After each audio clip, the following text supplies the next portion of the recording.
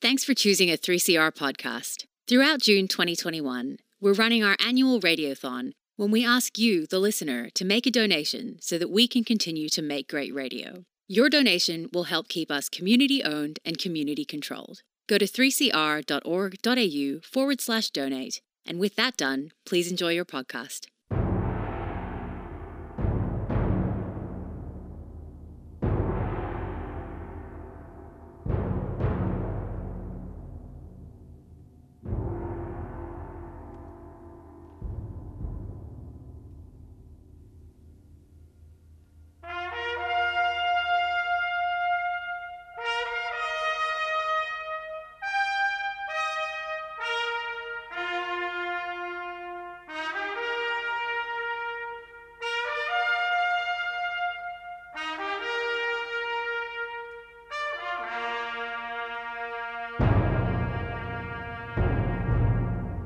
Good afternoon, listeners. This is the DOGS program. The Australian Council for Defence of Government Schools have been here since 1987, and at least for 20, 30 years, we have been here at 12 o'clock every Saturday, and we're here again today. And we've got a very interesting program for you, because up in New South Wales, people are wanting to take political action again. I say again because the Dogs in New South Wales back in 1965 took political action, and we stood candidates for, first of all, the federal and also the state governments. And we got more votes than in those days, the old DLP, which was the state aid faction, and that had come out of the Labor Party. So what goes around comes around. It's almost as if history is repeating itself. It may not be, but it certainly rhymes. So we're going to talk about that in our press release 910, and Oliver and Jeff will tell you what's happening up there in New South Wales. Sol is going to tell us about JobKeeper payments which were made to an extremist cult school. Very interesting material indeed. And Dale's going to tell us about the $1 billion school funding shortfall for public education. Maddie is going to tell us about what's again happening up in New South Wales, where the teachers are going on strike, and there have been walkouts in schools across New South Wales. And we'll also try and give you some information about the coronavirus advice and information for teachers in our public schools.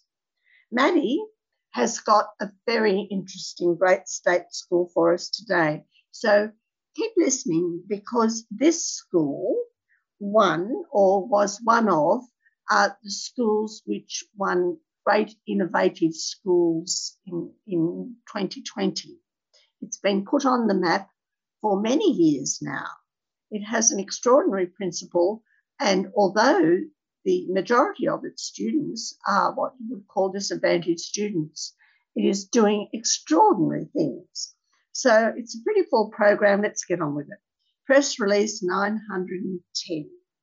Let's find out about a new fairer education party established in New South Wales politics. Over to you, Oliver. Thank you, Jen. New South Wales public education supporters have had enough. They are taking political matters into their own hands. It's been tried before, and it's to be hoped that they succeed, but they need better leaders than Morrison and Perrottet. This is what Chris Bonner has to say. Further information can be found on their website at www.fairereducationnsw.org.au. It's party time again, this time for fairer education. Over the last decade or two, public educators have flirted with the idea of putting up candidates for election. The idea faded during the post-Gonski decade. Maybe we believed that Gonski and the politicians might deliver. Well, given that everyone now believes in equity, other things might change. But the Gonski process didn't deliver, and equity remains little more than a belief.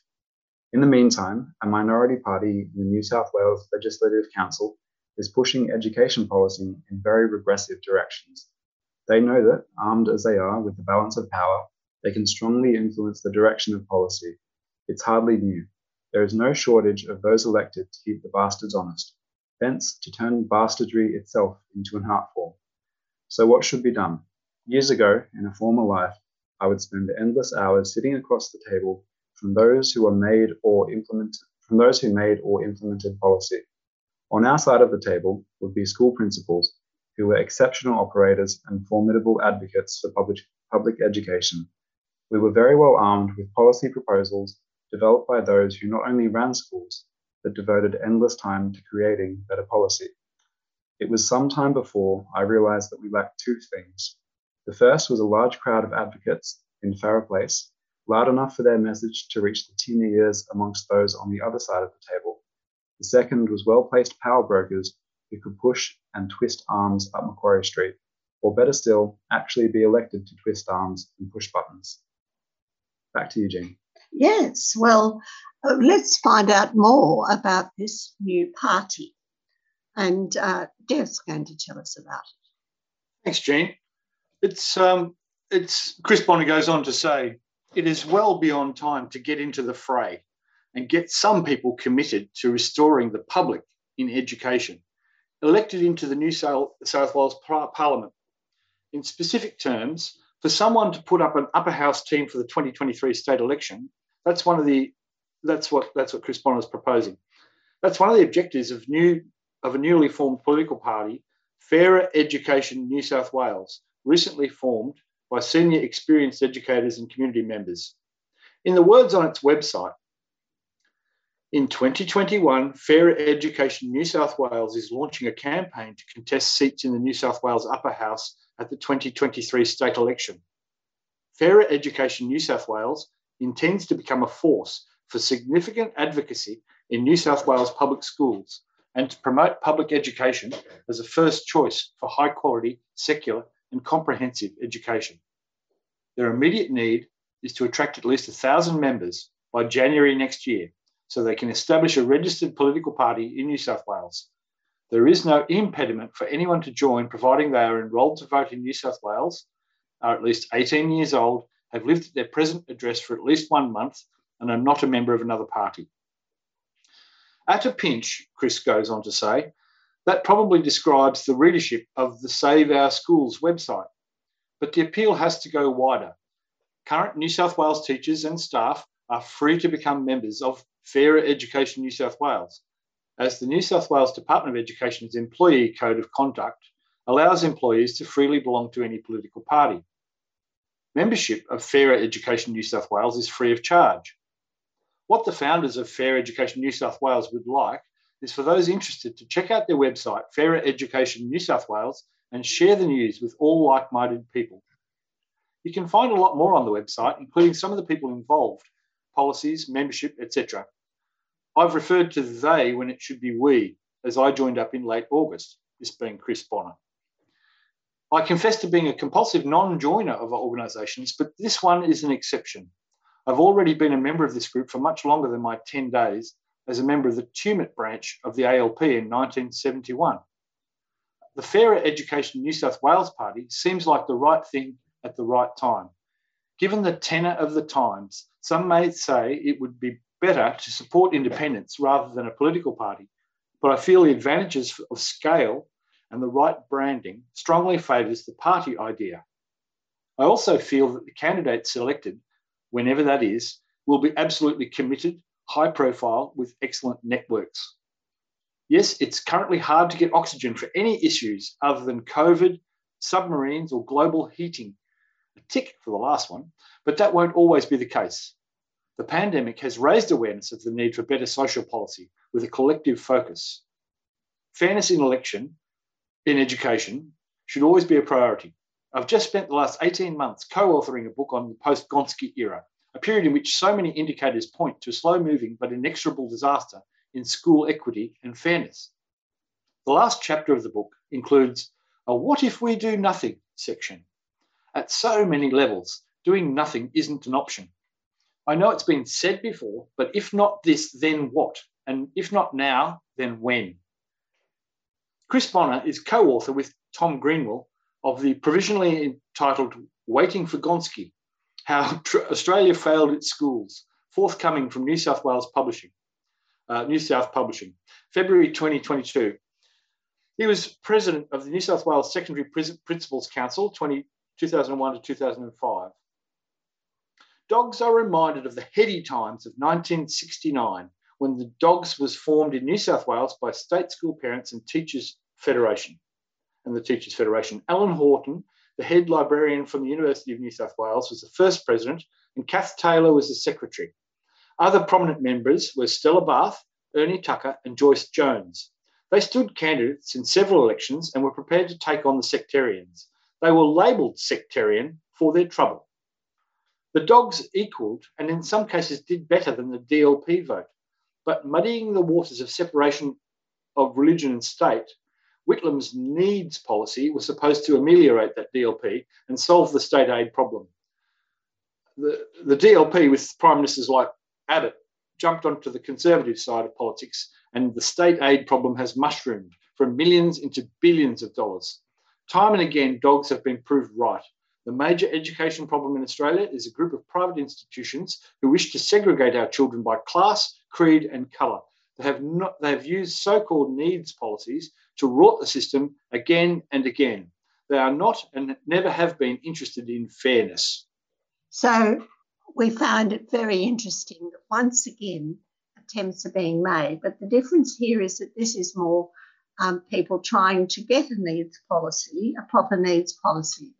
The Dogs think that that is just not possible while you give even a smidgen of state aid to religious institutions and other institutions that segregate children. We have to go back to the first principles of separation of religion and the state. We have to go back to first principles of not giving money to people whose principles and whose objectives in education are contrary to free, compulsory and secular. But we'll have a bit of a break and we'll come back and find out what the sectarians have been up to. Very interesting it is indeed. We've got a common enemy. The same government that locks up these refugees just behind us here at the Park Hotel is the same government that's going for our rights, trying to attack the very limited gains that casuals have. And so when union activists take up the cause of refugees amongst their fellow workers, it's not an act of charity. It's about building workers' united self-defence mechanism, understanding that we're all part of the same battle.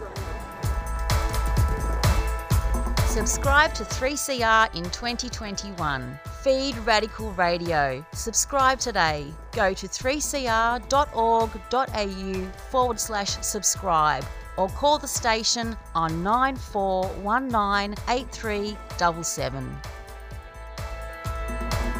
Well, you're listening to the Dogs program. We hope you're still with us because Sorrel is going to tell us about JobKeeper payments made to a school linked to an extremist cult. Over to you, Sorrel. Thanks, Jean. So a private school that has been linked to the Plymouth Brethren Christian Church, a group once described as an extremist cult by former Prime Minister Kevin Rudd, has received an estimated $9 million in JobKeeper payments.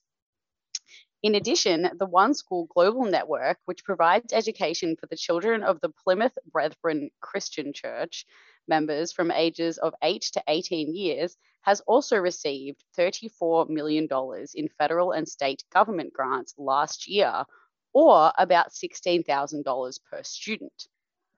Former Prime Minister Kevin Rudd has called the Plymouth Brethren Christian Church an extremist cult that breaks up families. Could I interrupt you there? Keep Yep. that $16,000 per student in mind for when we come to our great state school.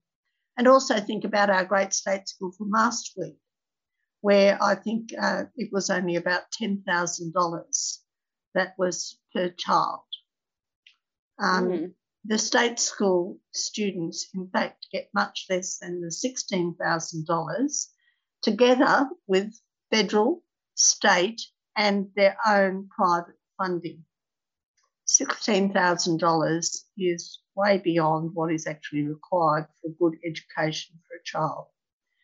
Sorry to interrupt, but I just think it's those figures are very interesting indeed.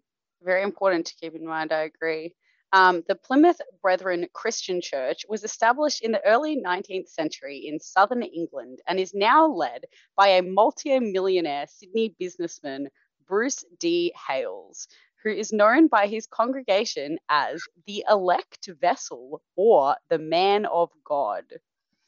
It follows a strict doctrine known as separation, under which church members are discouraged on pain of excommunication from eating, drinking, forming friendships, or communicating with outsiders, except to do business with them.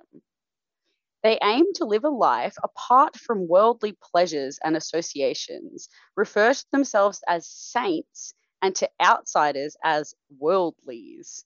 However, under another doctrine called spoiling the Egyptians, the church is also assiduous about seeking as much public funding as is legally available. In 2004, Mr. Hales told his global flock, "You charge the highest possible price to the worldly people. That's the way to get ahead. I mean, materially, you've got to spoil the Egyptians. It doesn't belong to them anyhow, so we've just got to relieve them of it." The Sydney Morning Herald and The Age have retrieved the accounts of the One School global network that operates 31 schools across 6 states and has 2,413 students. Children under the age of 8 attend government schools. In the year to December 31st, 2020, One School Global declared a total of $13.3 million in other revenue, JobKeeper, and cash flow boosts. It's estimated almost $9 million of that was stimulus payments such as JobKeeper. A One School Global spokesman said 70% of the school's operation costs were staff wages. The COVID-19 pandemic impacted on the school's revenue base, the spokesman said. The schools were eligible for and complied with all obligations set out by the government in relation to the JobKeeper program. The Plymouth Brethren Christian Church, which was once known as the Exclusive Brethren, has been subject of intense scrutiny and controversy over the past 2 decades because of its alleged treatment of former members and also accusations that some of its members have been involved in campaigns against political parties, even though its members are not allowed to vote. They grew close to former Prime Minister John Howard and visited him in his office before the 2007 election.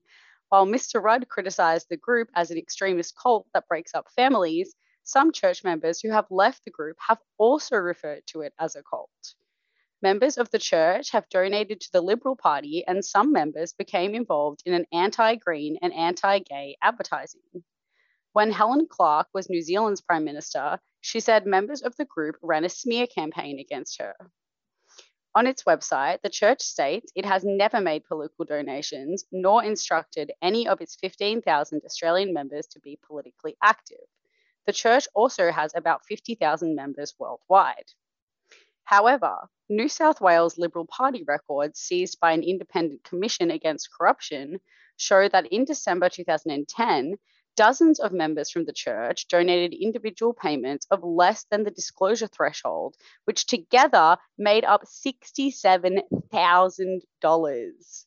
The Liberal Party operatives who accepted the donations labelled the sheet recording the payments as having come from friends. One school was one of 700 private schools that were eligible for the federal government's $89 billion JobKeeper program, which has been controversial. On Monday, the Federal Treasury disclosed that $27 billion of JobKeeper payments were to recipients that did not experience the requisite 30% decline in turnover. Just think what that $27 billion would do for our public education. Just think about it. And this is a government that tells us that they are good financial managers. $27 billion. Extraordinary. Absolutely. But in that calculation, the Treasury excluded non-for-profits, new businesses, or those too small to submit a quarterly activity statement to the tax office, and the subsidiaries of larger businesses.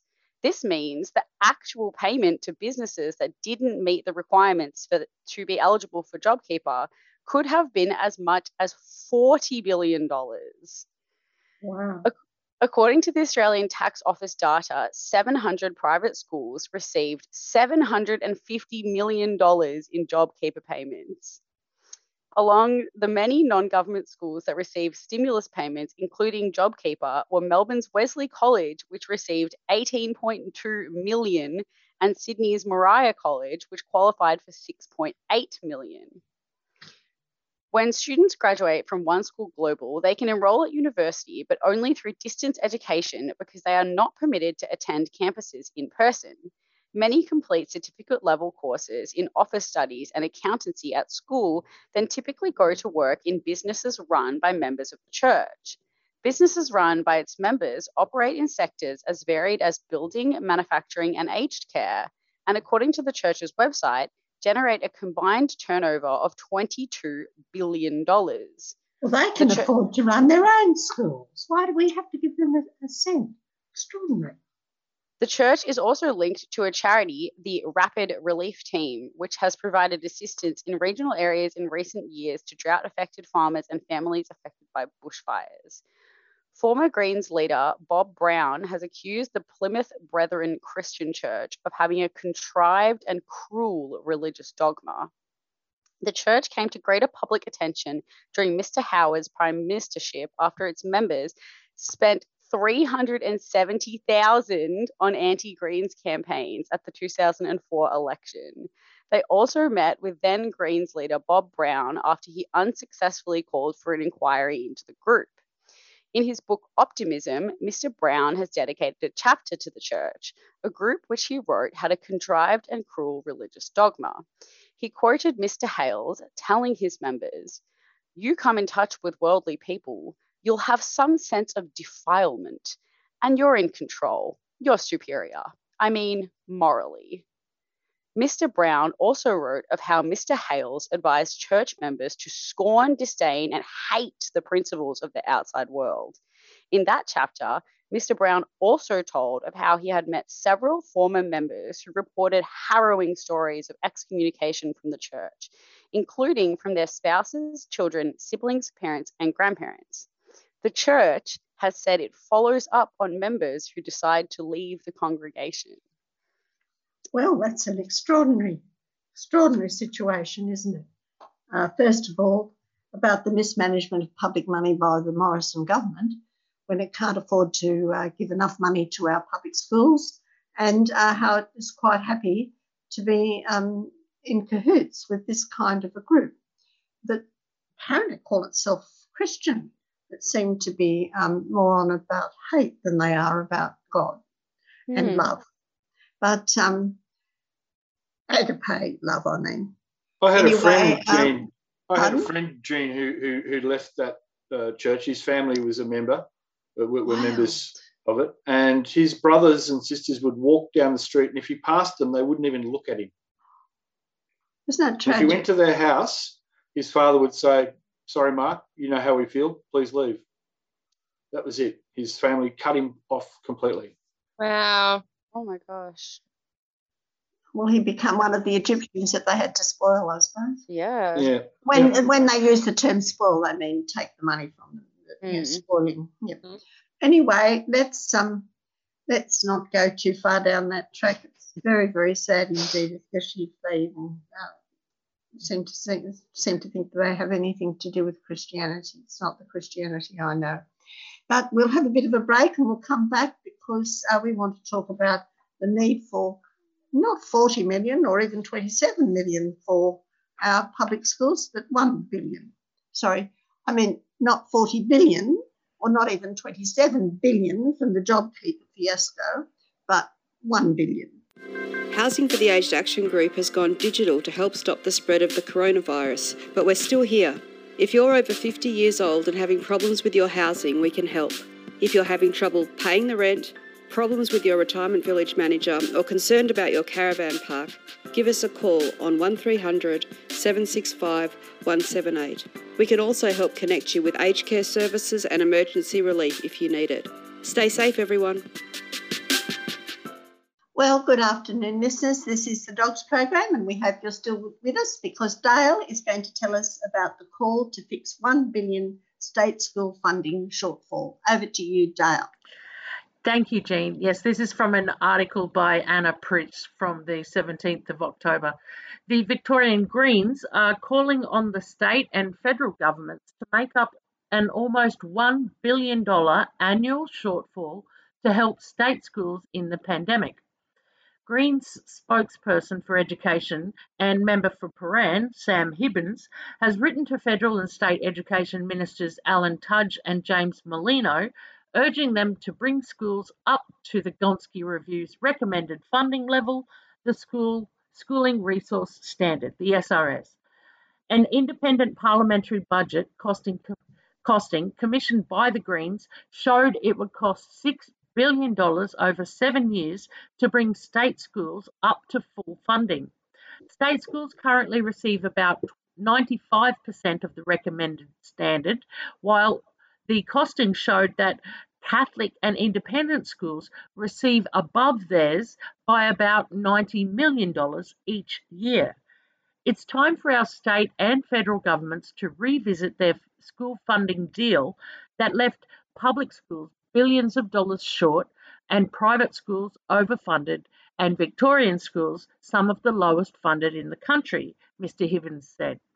He said the money could be used for a range of improvements, including employing more school staff and giving teachers pay rises, providing mental health support programs for students, and reducing costs for parents. The state and federal governments signed on to the current funding agreement in 2019 after a protracted battle in which Mr. Merlino lobbied the then Education Minister Dan Tehan to contribute more. At the time, Mr. Merlino said the deal treated Victorian state schools unfairly.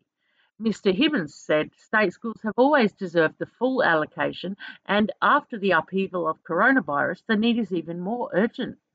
Given the extraordinary 2 years we've gone through and the pandemic's significant impact on schools, teachers and families, now is the time to revisit this deal and invest more into schools to give them the support they need, he said. But Federal Education Minister Alan Tudge said, I'm certainly not going to take advice on school funding from the Victorian Greens. Government schools in Victoria are receiving record funding, he said. Commonwealth funding for all Victorian schools has increased by 83% since we came to government and will increase a further 43% by 2029, with government schools seeing the largest growth. Mr. Merlino said that he'd asked repeatedly the Commonwealth to do its fair share and fund the final 5% of the Schooling Resource Standard for government schools. It has consistently refused to do so, Mr. Merlino said. We're delivering an extra $7.2 billion for government schools' teaching and learning programs, grounds, maintenance and utilities, raising Victoria's contribution to the SRS to 75% over the next decade. Since 2014, Victoria has had the largest per-student increase in state government school spend in Australia, and I continue to urge the Commonwealth to show the same level of commitment to Victorian students. Convener of public education lobby school group Save Our Schools, Trevor Cobbold, said Victoria's shortfall could exceed $1 billion per year, given the current agreement allows the state to include in its SRS contribution spending which was not originally deemed part of the Gonski standard, such as depreciation, transport and payroll tax. Victorian public schools are the worst funded in Australia, apart from the Northern Territory, Mr. Cobbold said. Victorian teachers have been in a prolonged battle with the state government to improve their pay and conditions and will soon begin industrial action. Well, good luck to them. Good luck to them.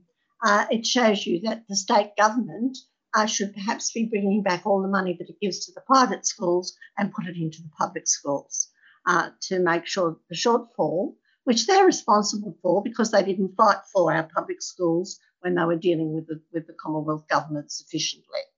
But thank you very much for that, Dale. Let's have a bit of a break and we'll come back and we'll find out what's happening in New South Wales, where they have the same problem, underfunded schools and not enough teachers that we have down here in Victoria, because who would go into teaching under the current circumstances that they have to work in?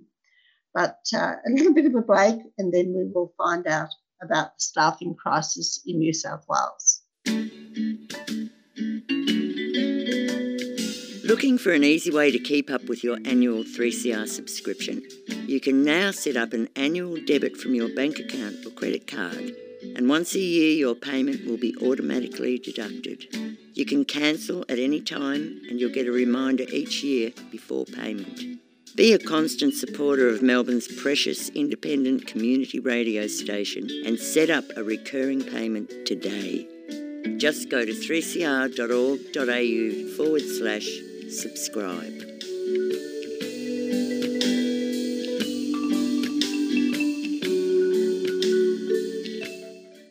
Well, you're listening to the DOGS program, the Australian Council for the Defence of Government Schools, and we've been talking about the lack of funding for public education, the effect that it is having.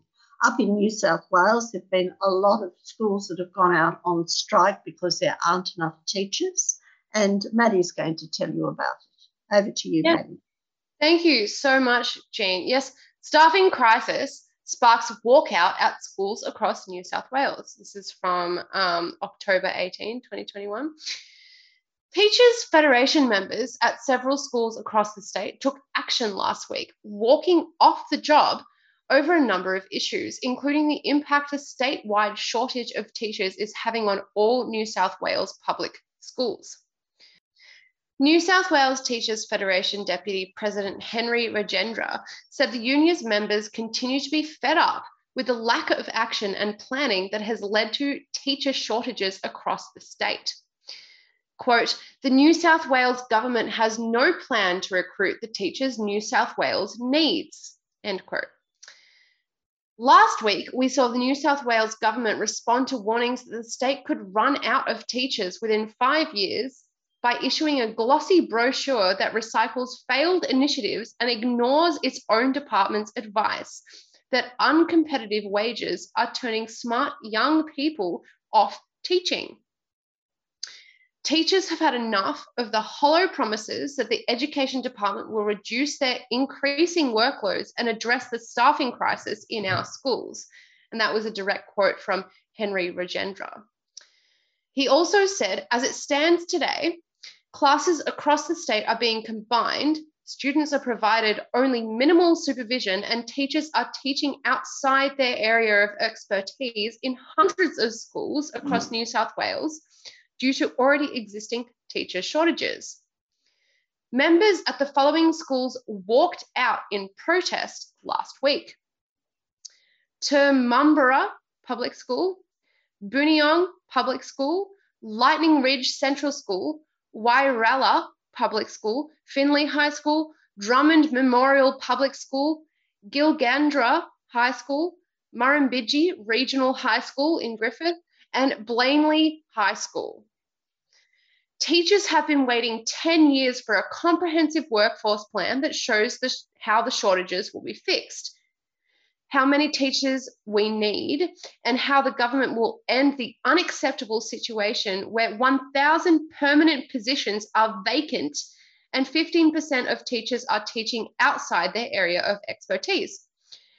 Investing in teachers through higher salaries has been shown in national and international research to improve the attraction and retention of teachers and draw into the profession people with higher levels of academic attainment.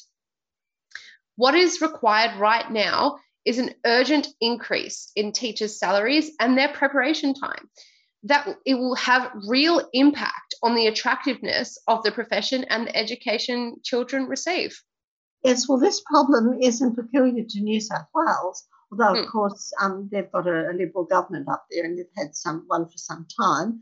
And now they've got a very strange man as their head, their premier, Mr. Perrottet, and or however you want to pronounce his name. So they're prepared to go in to fight the battle. But down here in Victoria, there will probably, almost certainly, be a very similar battle that has to be fought, because the union down here are currently talking to the government about teacher salaries. But we'll have a bit of a break. Then we'll come back and we will talk about the advice, because people are going back to school and parents and teachers must be wondering just what should they do in the coming weeks for the best.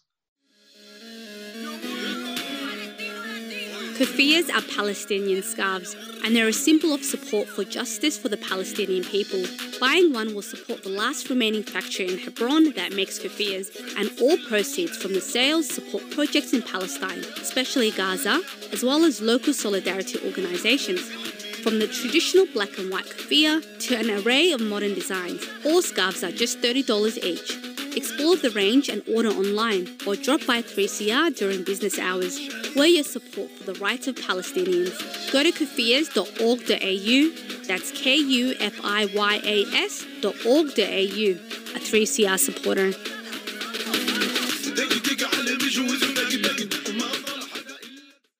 Well, you're listening to the Dogs program, and we're now going to try and give you some coronavirus advice and information for the teachers that came from the AEU website.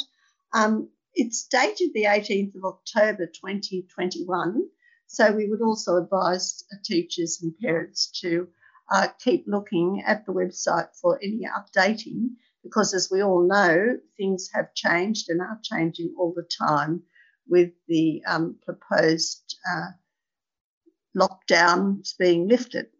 But over to you, Jeff and Sorrel. Thanks, Jean. This is titled Coronavirus Advice and Information for AEU Members, so the Australian Education Union. And as Jean said, this is updated on the 18th of October.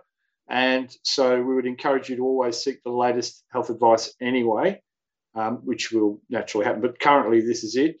From the latest school operations guide. Okay, so Victoria's roadmap out of lockdown. Since 70% of over 16s are fully vaccinated, and quickly, by the way, following up the 12 to 15s as well, hard on the heels. But since 70% of over 16s are fully vaccinated, Victoria's lockdown will effectively end, and all school students will return to on-site learning, at least part-time. Once 80% of over 16s are fully vaccinated, early childhood education and care services can open. All children can return to school with additional safety measures in place, and on-site adult education will return for fully vaccinated Australians. Over to you, Sorrel. Thanks, Jeff. So for schools, vaccination, the Victorian Chief Health Officer has determined that vaccination will be mandatory for staff who work in schools. This includes principals, teachers, administration and education support staff, including casual relief teachers and pre-service teachers. All staff who work in schools will be required to have a first dose of the COVID-19 vaccine by 18th October 2021, or be able to produce evidence of the vaccination booking within that week. All staff are required to be fully vaccinated by 29th November 2021, unless a medical exemption applies, and will be required to show evidence of their vaccination status. Staff can access up to half a day's paid release from duty to attend COVID-19 vaccination appointments. Schools are asked to exercise maximum flexibility in enabling you to make and attend vaccination appointments. Over to you, Jeff. Thank you, Sorrel. Management of COVID-19 cases. To better support schools to manage COVID-19 cases, the Department of Education and Training, DET, and the Department of Health, DH, have revised how COVID-19 cases will be managed in schools. The revised plan has been sent to schools. Leave arrangements. Between 18th of October and 17th of December 2021, end of Term 4, employees who do not meet the vaccination requirements will not be able to attend work on site and will not be assigned alternative duties. During this period, any such employees will be able to access existing leave entitlements in accordance with the relevant leave policies. From 18th of December 2021 until 27 January 2022, normal school holiday provisions will apply. From 28 January 2022, beginning of Term 1, paid and unpaid leave entitlements will not be available to any employees who do not meet the vaccination requirements. and any further absence will be considered in line with the department's absent without leave policy, which may result in a cessation of employment from 28th of April 2022. Over to you, Sorrel. Thank you. Staged return to on-site learning. You can find the full details in the latest school operations guide or see the reopening roadmap for schools. The Victorian Government has announced a staged return to on-site learning in Term 4, with all students planned to return on-site by Friday, 5th November, subject to final public health advice. From the start of the term until the return of all students on-site, schools will operate both on-site and remote and flexible learning. Metropolitan Melbourne and restricted areas. Schools in Metro Melbourne and restricted areas will continue remote and flexible learning in Term 4 with some exceptions outlined below. All schools are to continue providing on-site supervision for vulnerable students and children of authorised workers. From October 6, on-site learning resumes for VCE students, Units 3 and 4, and final year VCAL and IB students. From October 18th, prep students return 3 days a week, while grades 1 and 2 students return 2 days a week.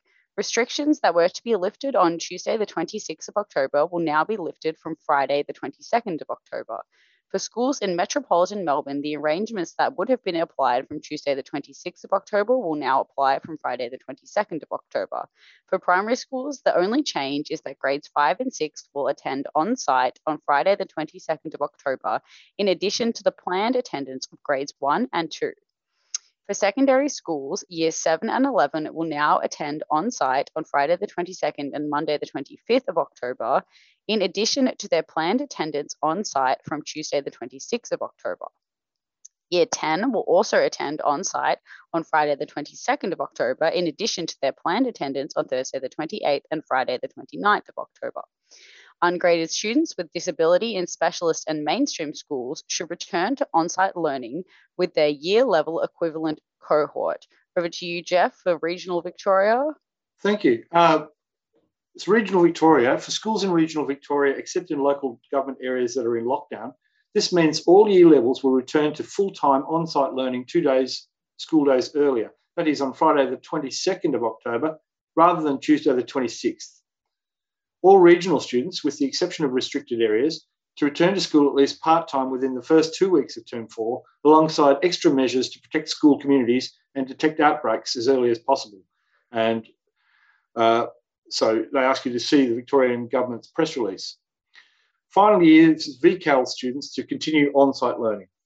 From Monday the 4th of October, all prep to grade 2 and final year students will return to the classroom full-time, as they were at the end of Term 3. From Wednesday 6th of October, once final year students have completed their GAT, regional year 11 students will also return to prepare for their final assessments and exams. From Monday 11th of October, a staggered approach will also apply, so all students are back in the classroom at least part-time. Years 3 and 4 and 8 and 9 will attend school on Tuesdays and Wednesdays. Years 5 and 6 and 10 will attend on Thursdays and Fridays, while Year 7 will also return 5 days a week. From Friday 22nd of October, all students will be back in the classroom full-time. That'll be yesterday. It was last Friday. It was yesterday. Yeah. If any regional LGA is to return to lockdown, all schools in that LGA will return to the Melbourne Metropolitan School roadmap settings. Students living in Metropolitan Melbourne but enrolled in a regional school or vice versa will be able to attend on-site learning with their year level. Staff and final year students required to cross the metropolitan border to attend school must be double vaccinated or must get tested twice weekly. Staff and final year students in this situation must be double vaccinated or undertake twice weekly COVID-19 PCR testings to keep our schools safe. See section 12 of the Schools Operation Guide. If you live in regional Victoria and need to travel into metropolitan Melbourne or restricted areas for your work, or if you live in a metropolitan Melbourne area and restricted work areas and work in a school in regional Victoria, an authorised worker permit is required. All Victorian schools? Well, over to you, Sorrel, I should think. Oh, thank you, Jeff. Yeah, so This applies to all Victorian schools. Strong COVID-safe measures, including ventilation, vaccination, and other measures, will be in place to protect school communities and ensure schools can stay open throughout Term 4. There is more information on safety measures on the Australian Government website. Masks are strongly encouraged for students as a way to ensure safety and limit the transmission of in-school settings. Masks will remain mandatory for all adults and for students aged 12 and older. Schools have already implemented measures such as staggered pickup and drop-off times, QR code check-ins for any essential visitors, and as much physical distancing as is possible in classrooms. And when students return, they will limit mixing amongst year levels and use large spaces like halls and gyms wherever possible. The use of Service Victoria QR codes for electronic record keeping remains mandatory in all schools to enable the effective contact tracing of any COVID-19 cases. OSHC before and after school care is open to children attending school on the relevant day for the year level and other children eligible for on-site supervision and learning.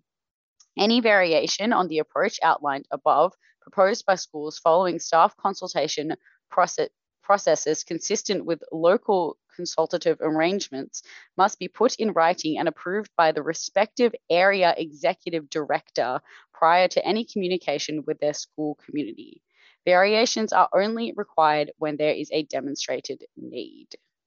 Well, that's an excellent summary of the principles behind what parents have to know as well for what dates and so on they have to send their children back to school and under what conditions they're expected. There is much more detail on the website, and we would highly encourage you to go to the Australian Education Union website and consult with the particulars of the rest of the details in specific circumstances, and also to consult, of course, the Department of Health advice and stay abreast of the daily briefings and current advice given by the health officer in Victoria. I think that they've got a plan. Let's hope it's a good one. I trust the health people that they're doing their very, very best to minimise any illnesses amongst our children and especially amongst our loving and wonderful teaching staff in all the schools. Let's wish them all the very best of luck with this new situation. Every week on the Dogs program, we have a special segment to show a different state school is a great school. State schools are great schools. School of the week. State school. School of the week. Great state schools. State schools. School of the week. Schools. School for the week here on the Dogs program.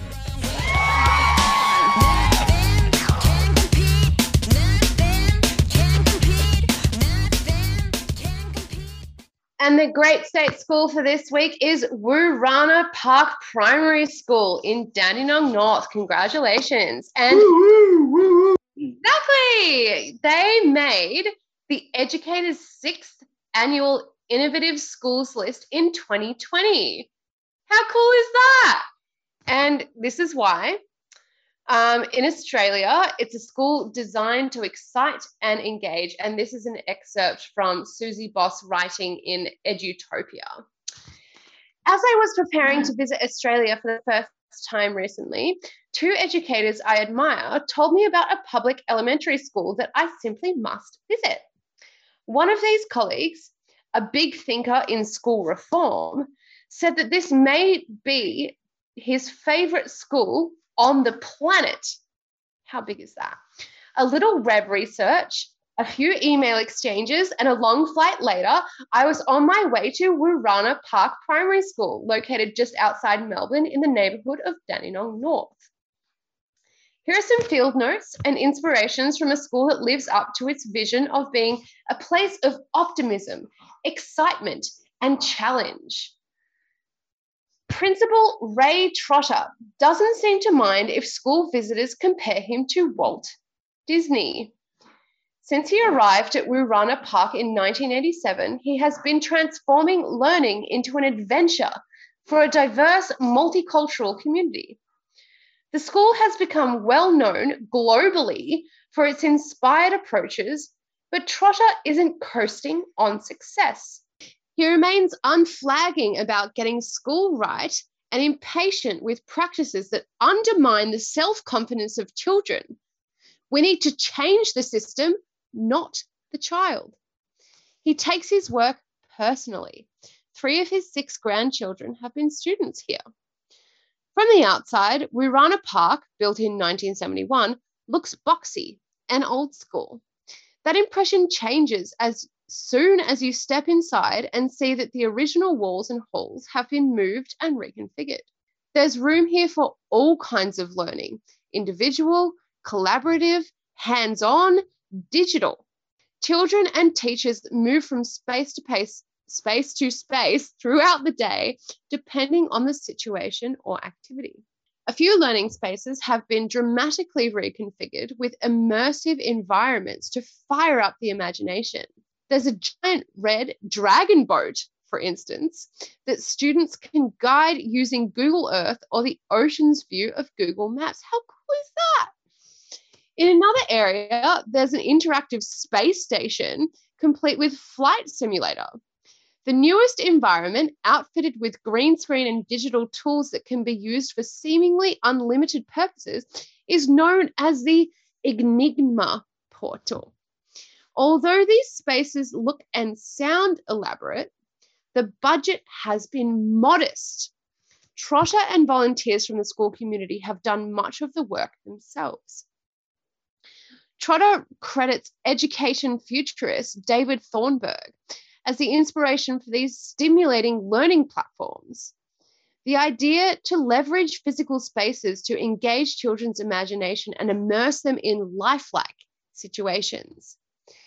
If they decide to steer that dragon boat on a voyage to New Zealand, for example, they'll have to chart the best course, respond to the compass readings and real-time weather, and grapple with a host of other challenging questions.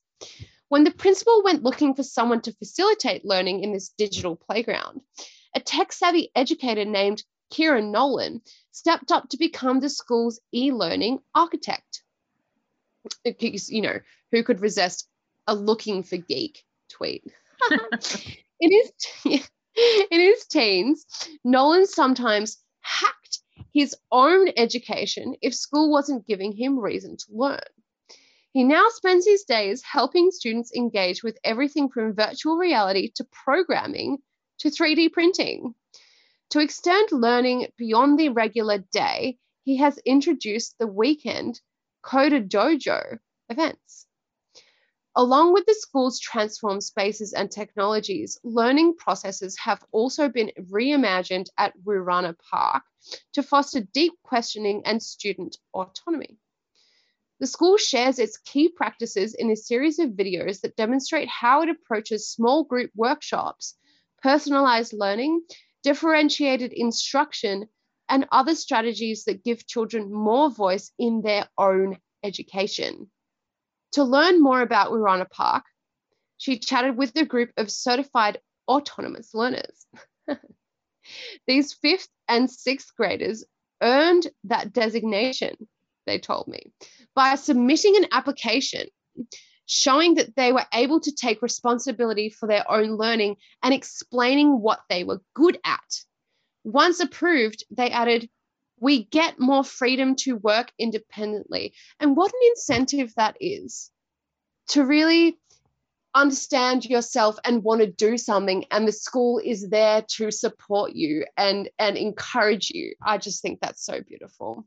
Fabulous. That harks back to what Michael Lawrence was saying about when he was in Finland and he was talking to the class of history students, and he asked the teacher, "What period of history are you doing?"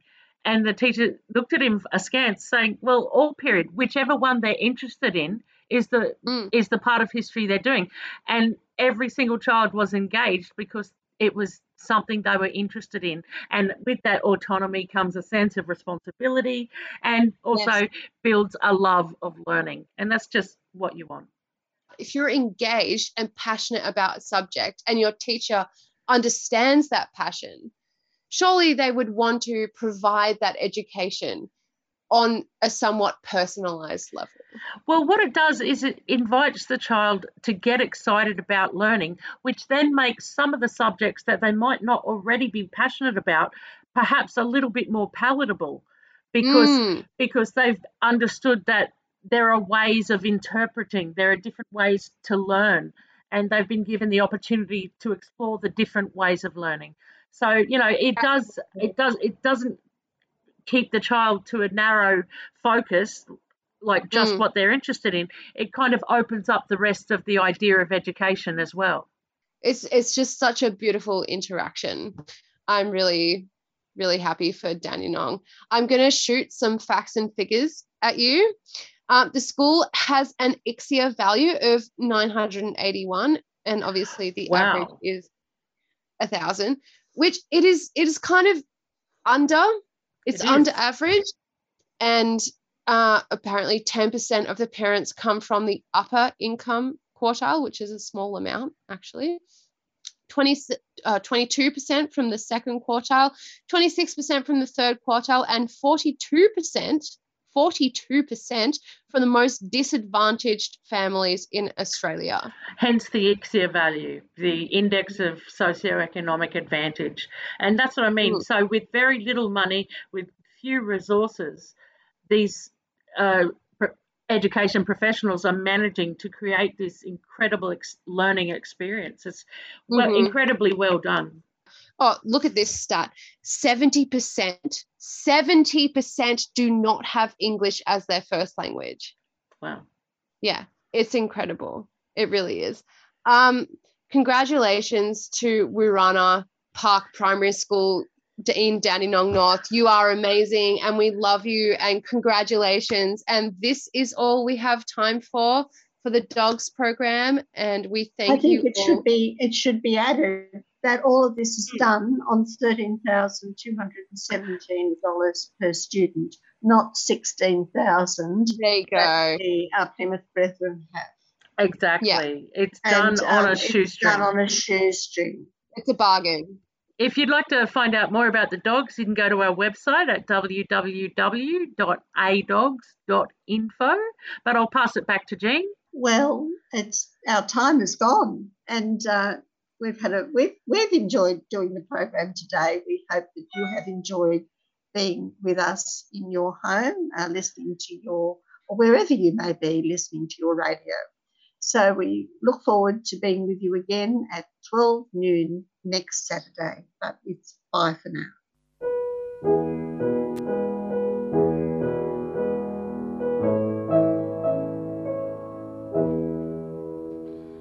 I dreamed I saw Joe here last night, alive as you and me. Says I, but Joe, you're 10 years dead. I never died, says he. I never died, says he. In Salt Lake City, Joe, says I, am standing by my bed. They framed you on a murder charge, says Joe, but I ain't dead, says Joe, but I ain't dead. The copper bosses killed you, Joe, they shot you, Joe, says I. Takes more than guns to kill a man, says Joe, I didn't die, says Joe, I didn't die. And standing there as big as life, and smiling with his eyes, says Joe, what they can never kill, went on to organize, went on to organize. From San Diego up to Maine, in every mine and mill, where workers strike and organize, it's there you'll find your hill. it there you'll find Joe Hill. I dreamed I saw Joe Hill last night, alive as you and me. Says I, but Joe, you're 10 years dead. I never died, says he.